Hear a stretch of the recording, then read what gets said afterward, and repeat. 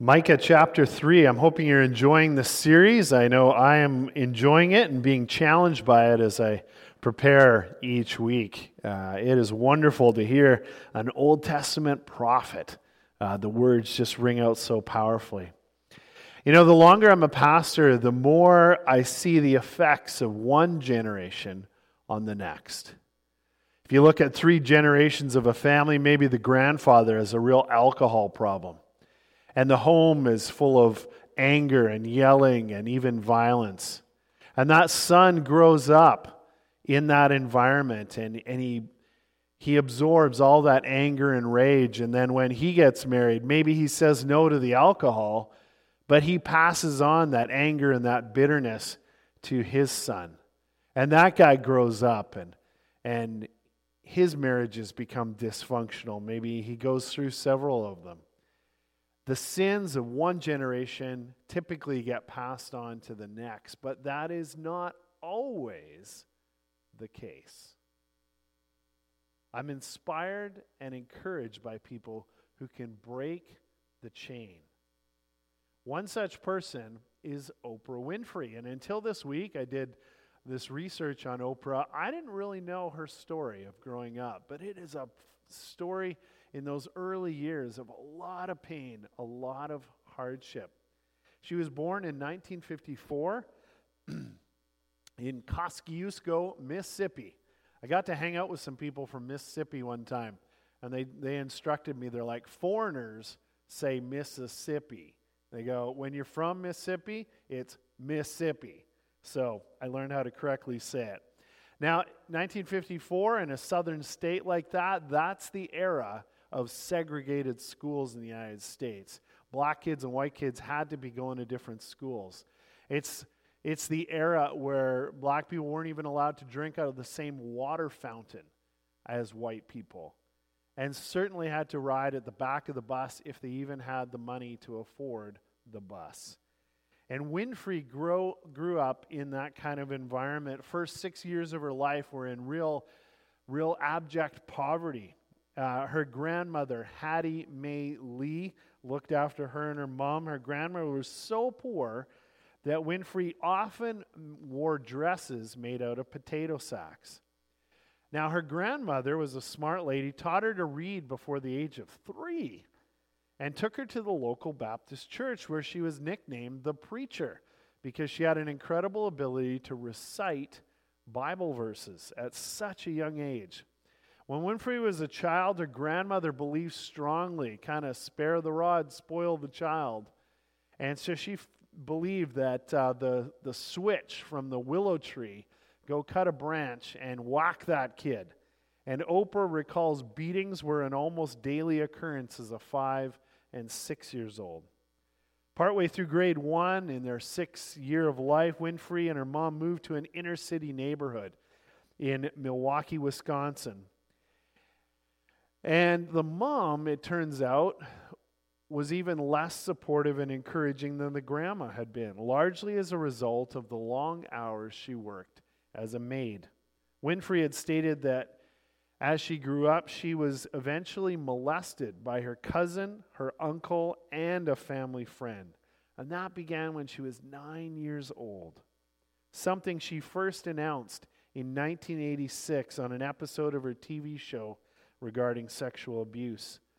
To compound the pain, when Winfrey discussed that alleged abuse with her family members at age 24, they refused to believe her account. At age 12, she was sent to live with her birth father in Nashville, Tennessee. Winfrey once commented that she had not chosen to be a mother herself in adult life because she had such a poor experience with her mother. At 13, after suffering what she described as abuse, Winfrey ran away from home. When she was 14, she became pregnant, but that little baby was born premature and did not survive. Winfrey later stated that she felt betrayed by the family member who had sold that story of that premature birth to the National Enquirer magazine in 1990. To realize where she has come from, to rise to the point where this entrepreneur and personality, has the admiration of millions, and a net worth of over $2.9 billion is pretty astounding. Pretty inspiring for someone to break the chains of a terrible upbringing and go on to success. Well, we're currently looking at Micah chapter 3, and today we're going to discover that in the background story, there is a similar kind of tale going on. King Hezekiah's father, Ahaz, was horrifically bad. Would definitely make the top 10 list of worst fathers of all time. Yet somehow God worked in Hezekiah's life to have him grow up to be one of the best kings that Judah ever had. Faithful, devoted to the one true God, and absolutely committed to reforming the nation of Judah, so that it was spared disaster and blessed by God. Now, the preaching of Micah in this chapter, chapter 3, played a key role in really cementing King Hezekiah's heart for God as a young man at the age of 25 when he first was appointed king. First point is entitled, Kings Are People Too. So Micah begins by telling us who this prophet is aimed at. In verse 1 of chapter 3, he says, "Then I said, listen, you leaders of Jacob, you rulers of Israel, should you not embrace justice?" So who are these people? Who's included in this description? Leaders of Jacob, rulers of Israel. Well, Bible scholar Gary Smith says this: the political and civic leaders responsible to ensure that justice governs all human relationships in the kingdom. These officials include judges who adjudicate civil and criminal trials, one of which is the king, and the elders of the tribal clans who serve both as military leaders and local judges to settle minor disputes. Now, I mentioned that Ahaz, Hezekiah's father, was a horrifically bad father and a disaster of a king. Here are just a few verses from 2 Chronicles 28 that tell you everything you need to know about Ahaz. It says, Ahaz was 20 years old when he became king, reigned in Jerusalem for 16 years. Unlike David, his father, he did not do what was right in the eyes of the Lord. He followed the ways of the kings of Israel and also made idols for worshiping the Baals. He burned sacrifices in the valley of Ben Hinnom and sacrificed his children in the fire, engaging in the detestable practices of the nations the Lord had driven out before the Israelites. He offered sacrifices and burned incense at the high places, on the hilltops, and under every spreading tree. Ahaz gathered together the furnishings from the temple of God and cut them in pieces. He shut the doors of the Lord's temple, set up altars at every street corner in Jerusalem. In every town in Judah, he built high places to burn sacrifices to other gods and arouse the anger of the Lord, the God of his ancestors. You know, Hezekiah is fortunate to even have survived childhood. His father was putting his brothers and sisters to death, sacrificing them to appease a pagan god like Molech. Scholars have speculated that it was his mother Abijah who was the major healthy spiritual influence in his life. Praise God for godly moms, even if they're married to a schmuck like Ahaz. So the combined leadership of Judah, the young king Hezekiah, these judges in the capital city of Jerusalem, as well as these tribal clan leaders, they have all grown up under these horrific years of Ahaz's reign. God sends the prophet Micah at just the right time to confront, challenge, and get them back on track. Now here's the amazing thing. Apparently, all of this powerful prophesying that God gives Micah to do actually pays off. These powerful words do produce heart change. Listen to what the prophet Jeremiah would remember looking back to this time period. Some of the elders of the land stepped forward and said to the entire assembly of people, Micah of Moresheth prophesied in the days of Hezekiah, king of Judah. He told all the people of Judah, "This is what the Lord Almighty says. Zion will be plowed like a field. Jerusalem will become a heap of rubble, and the Temple Hill a mound overgrown with thickets." Did Hezekiah, king of Judah, or anyone else in Judah put him to death? Did not Hezekiah fear the Lord and seek his favor? And did not the Lord relent so that he did not bring the disaster he had pronounced against them? We are about to bring a terrible disaster on ourselves. I've entitled this first point, Kings Are People Too. You know, Hezekiah was chosen by God, given a godly mother to influence him, but aged 25, he was handed power over the nation. The old saying says, power corrupts and absolute power corrupts absolutely. Think of what he was given, that kingship at such a young age of 25.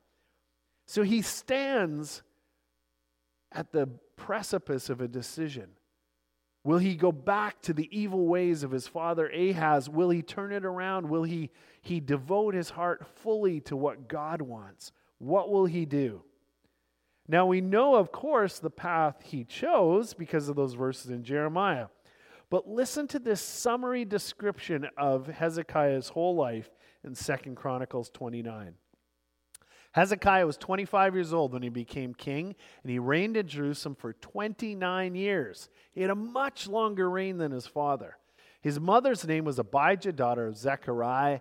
He did what was right in the eyes of the Lord, just as his father David had done. Now wait a second, what's going on here? We know his father was Ahaz, so how can the Bible say David was his father? Well, the Bible is saying that just like Israel's greatest king, David, that Hezekiah's heart was fully devoted to God. It was a heart fully in love with God and willing to do his will. He did this to such an extent that really Hezekiah is much more a son of David than he is of his evil father Ahaz. Pretty high praise indeed. So now we move into the actual content of Micah's prophecy that stopped these leaders in their tracks, caused them to reevaluate what we're doing and where we're heading. Now this prophecy is about as harsh as it gets. Are you ready? Micah chapter 3. Should you not embrace justice, you who hate good and love evil, who tear the skin from my people and the flesh from their bones, who eat my people's flesh, strip off their skin and break their bones in pieces, who chop them up like meat for the pan, like flesh for the pot. Then they will cry out to the Lord, but he will not answer them. At that time he will hide his face from them because of the evil they have done. This is what the Lord says. As for the prophets who lead my people astray, they proclaim peace, if they have something to eat, but prepare to wage war against anyone who refuses to feed them. Therefore, night will come over you without visions, and darkness without divination. The sun will set for the prophets, and the day will go dark for them. The seers will be ashamed, and the diviners disgraced. They will all cover their faces, because there is no answer from God. Our second point's called tough words, tough love. Remember, God has been extremely patient with the kingdom of Judah for over 500 years. He's given them warnings. He's rescued them over and over and over again, chance after chance. Finally, it's enough. The nation has slid under Ahaz's reign back into idol worship, degraded into violence and injustice. And this is the last chance warning before judgment comes down on them. It begins with a rhetorical question where the answer is already known. Should you not embrace justice, you who hate good and love evil? The obvious answer is yes, of course you should. But to this point, the nation hasn't. Their behavior of their leaders has been horrific. So God has Micah speak in these grotesque and violent images.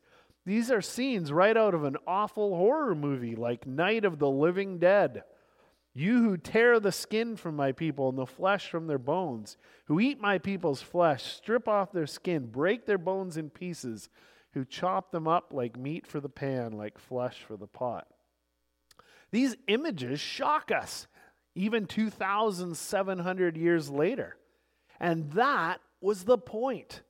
God was trying to shock and confront the leadership of the nation, to turn around from the mess that King Ahaz had left. Now, were any of the leaders actually doing those horrific things? Not those physical actions, no, those are metaphors.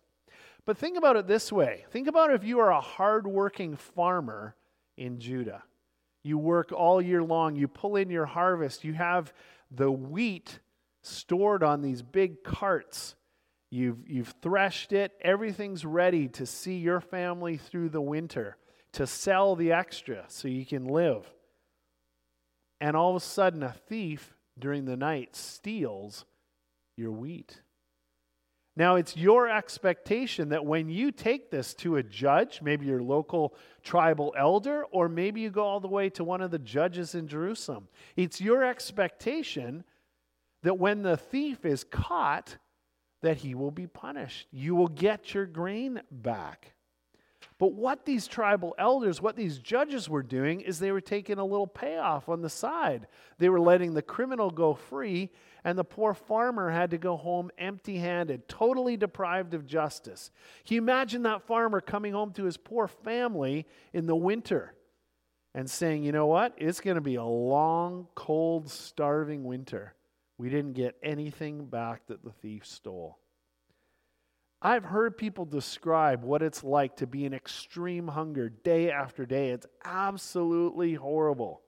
God is angry about it, and He's about to bring judgment.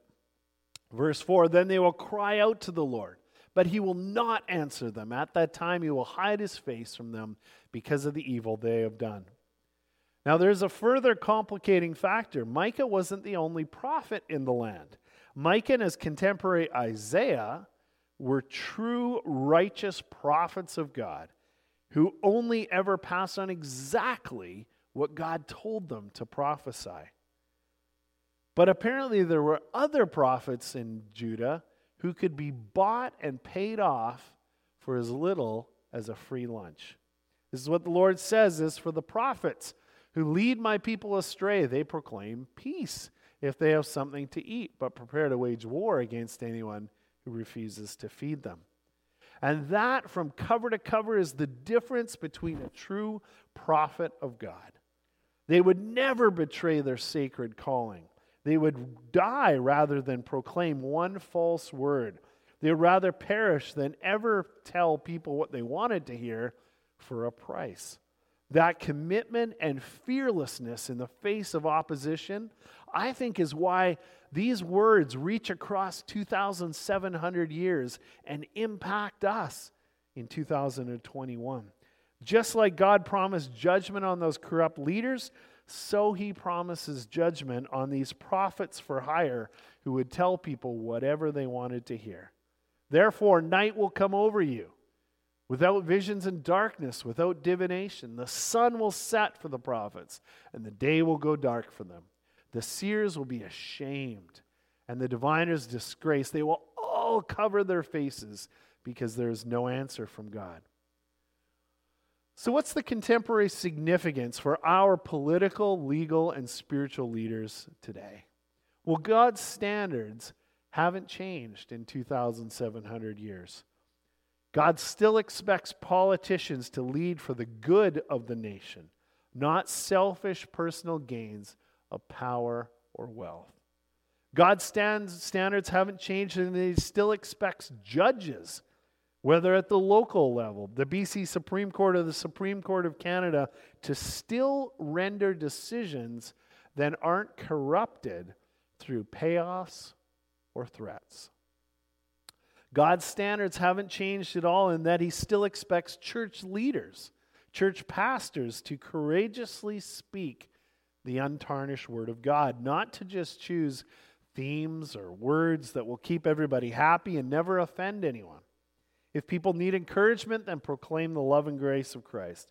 They need challenge and confrontation, then preach from the prophets. Crazy part of preaching, I'm speaking to myself as much as I'm speaking to you. Well, this has definitely been challenging. How does it all end, Darren? Is there hope in this pretty dark, gloomy proclamation of judgment? You bet, and I'm excited to show you that in our last point. Picking it up in verse 8, Micah says, "But as for me, I am filled with power, with the Spirit of the Lord, and with justice and might, to declare to Jacob his transgression, to Israel his sin. Hear this, you leaders of Jacob, you rulers of Israel, who despise justice and distort all that is right, who build Zion with bloodshed and Jerusalem with wickedness. Her leaders judge for a bribe, her priests teach for a price, and her prophets tell fortunes for money. If they look for the Lord's support and say, 'Is not the Lord among us?' no disaster will come upon us. Therefore, because of you, Zion will be plowed like a field. Jerusalem will become a heap of rubble, the temple till a mound overgrown with thickets." Now, when you heard me read verse 12, does it kind of ring a bell? Yeah, that's the verse that Jeremiah would quote generations later. And here's that incredible passage from Jeremiah once again, just to remind us. I love this passage. Some of the elders of the land stepped forward and said to the entire assembly of people, "Micah of Moresheth prophesied in the days of Hezekiah, king of Judah. He told all the people of Judah, 'This is what the Lord Almighty says. Zion will be plowed like a field. Jerusalem will become a heap of rubble. The temple hill a mound overgrown with thickets.' Did Hezekiah, king of Judah, or anyone else in Judah put him to death? The answer is no. Did not Hezekiah fear the Lord and seek his favor? Yes, he did in amazing ways. And did not the Lord relent so that he did not bring the disaster he pronounced against them? Yes, he did." The point is, it worked. The straight up confrontation, these grotesque, shocking images, the call for the king, the judges in Jerusalem, those local tribal leaders, the call to turn around, to do a 180-degree change worked. The powerful words of Almighty God, the workings of their Holy Spirit, and to their credit, human hearts that were willing to change, stop what they were doing and embrace God and live lives of true worship. Now, here's the amazing thing, Ocean View Community Church and everyone listening online. God's Word and God's Spirit still change hearts today. When people encounter the work of God in Christ in the pages of the Bible, when people experience the working of the Holy Spirit inside of them, bringing conviction of sin, when people hear the words of Jesus saying, "Come follow me," you know what happens? Lives are transformed. Here's an example. Alice Cooper. He grew up in Arizona with religious parents and grandparents. That's what he looks like as a teenager. In his teen years, he was on the track team. He had stopped going to church. He was getting into trouble. He was going after girls. One day his dad said, "I want you to paint the outside of the house." And so he's outside. He's got his radio cranked up. He's painting the outside of the house. And for the first time in his life, he heard the music of the Beatles. He thought, you know what? That's what I want to do. I want to be in a rock and roll band. So he eventually got a group of guys together at the high school who could all play, and they continued to practice, and it's a whole long story of them kind of rising up through the ranks.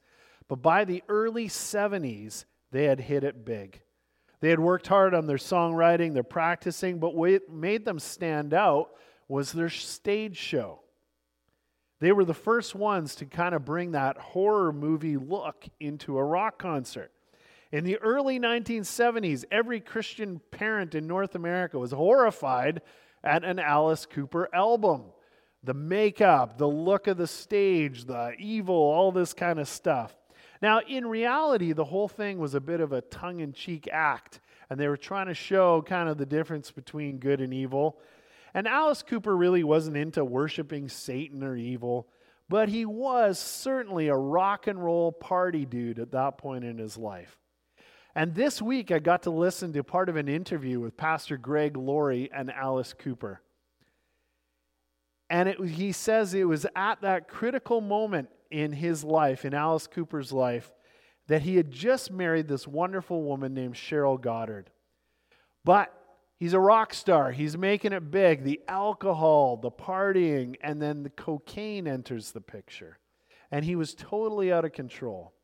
Cheryl told him one day, she said, "It's all got to change, or our marriage, that's only a year and a half old, is going to be over." Alice was in a hotel room after a big concert the night before, and when he looked in the mirror, he could see blood coming out of the corners of his eyes. And he said in the interview, he said, "I don't know to this day whether it was a hallucination or it had just rocked my body, but the experience scared him so bad he took the rest of the cocaine and he flushed it down the toilet." He called his wife Cheryl and he said, "I'm done with the drugs. I'm done with the alcohol." And she very wisely said, "Okay, but you have to prove it to me." First thing they did, they walked into North Phoenix Baptist Church. And the pastor preached a real in-your-face kind of turn or burn direct sermon. And it shocked Alice Cooper. He initially came to Christ out of almost that sense of fear. He was like, whoa! It was almost a prophetic Micah moment. He did a 180-degree turnaround. Then they went to a different church, and he really began to understand the love, the grace, the forgiveness of Jesus. And he knew he wanted to get baptized. And so the pastor sat him down. They got him ready. He was baptized. Everyone's clapping and cheering. Can't believe Alice Cooper has come to Jesus. And he said to the pastor after, he says, "Well, I guess I need to stop being Alice Cooper then." And the pastor, in a beautiful moment of God-given wisdom, said these words. He said, "Really? Why?" He said, "God has placed you dead center in the enemy's camp. Why not turn it around and use that position in pop culture for good and for the glory of Jesus?" And that's what Alice Cooper has gone on to do over the years. He has shared his testimony with countless people, including tons of big-name rock stars. He has helped so many alcoholics and drug addicts become sober. You know what, folks? God changed King Hezekiah, the judges of Jerusalem, those tribal leaders, and God changed shock rocker Alice Cooper, and God can change anyone else who comes to him in faith and repentance. Nobody's too far away. Nobody is ever too lost to come running back home like a prodigal son or a prodigal daughter. The supreme sacrifice of Jesus on that Roman cross 2,000 years ago, when Jesus conquered sin, death, and evil, and 3 days later rose from the grave, you know what? What Jesus accomplished is so powerful. It can bring anybody back home. So, is that you listening today? Are you at the end of your rope? Life's a mess. You feel guilt. You feel shame. And you just think, it's too much. I've gone too far. There's no hope for me. I want to declare in the strongest way I can this morning, that is not true. The leaders of the kingdom of Judah miraculously turned around. The nation was saved. Alice Cooper turned around. His marriage was saved. And he has gone on to impact thousands of people. It's not too late. But you do have to come to Christ with open hands and say, "Lord, my life's a mess. Take it away. Take my life and give me back a life that is beautiful so I can help other people." Maybe that's not your story this morning. Maybe you've been faithfully following Jesus for many years. But if you are dead, totally honest in the quietness of your heart, there is one little part of your life that you've kept from Christ. One area of life you've never given Jesus the lordship over. You will let him give you marching orders for the whole rest of your life, just not that one thing. Maybe Micah is saying to you today, come in repentance and faith, hand it over, kneel before the feet of Jesus, and give him that one area you've been hanging on to. Take it away, Lord. Make me more of a person than I've ever been. Sometimes in life, we just need a mighty prophet of God, like Micah, to stand up and shock us with the truth. If we listen, not only will we be saved, but so will the people we encounter for the rest of our lives. Amen?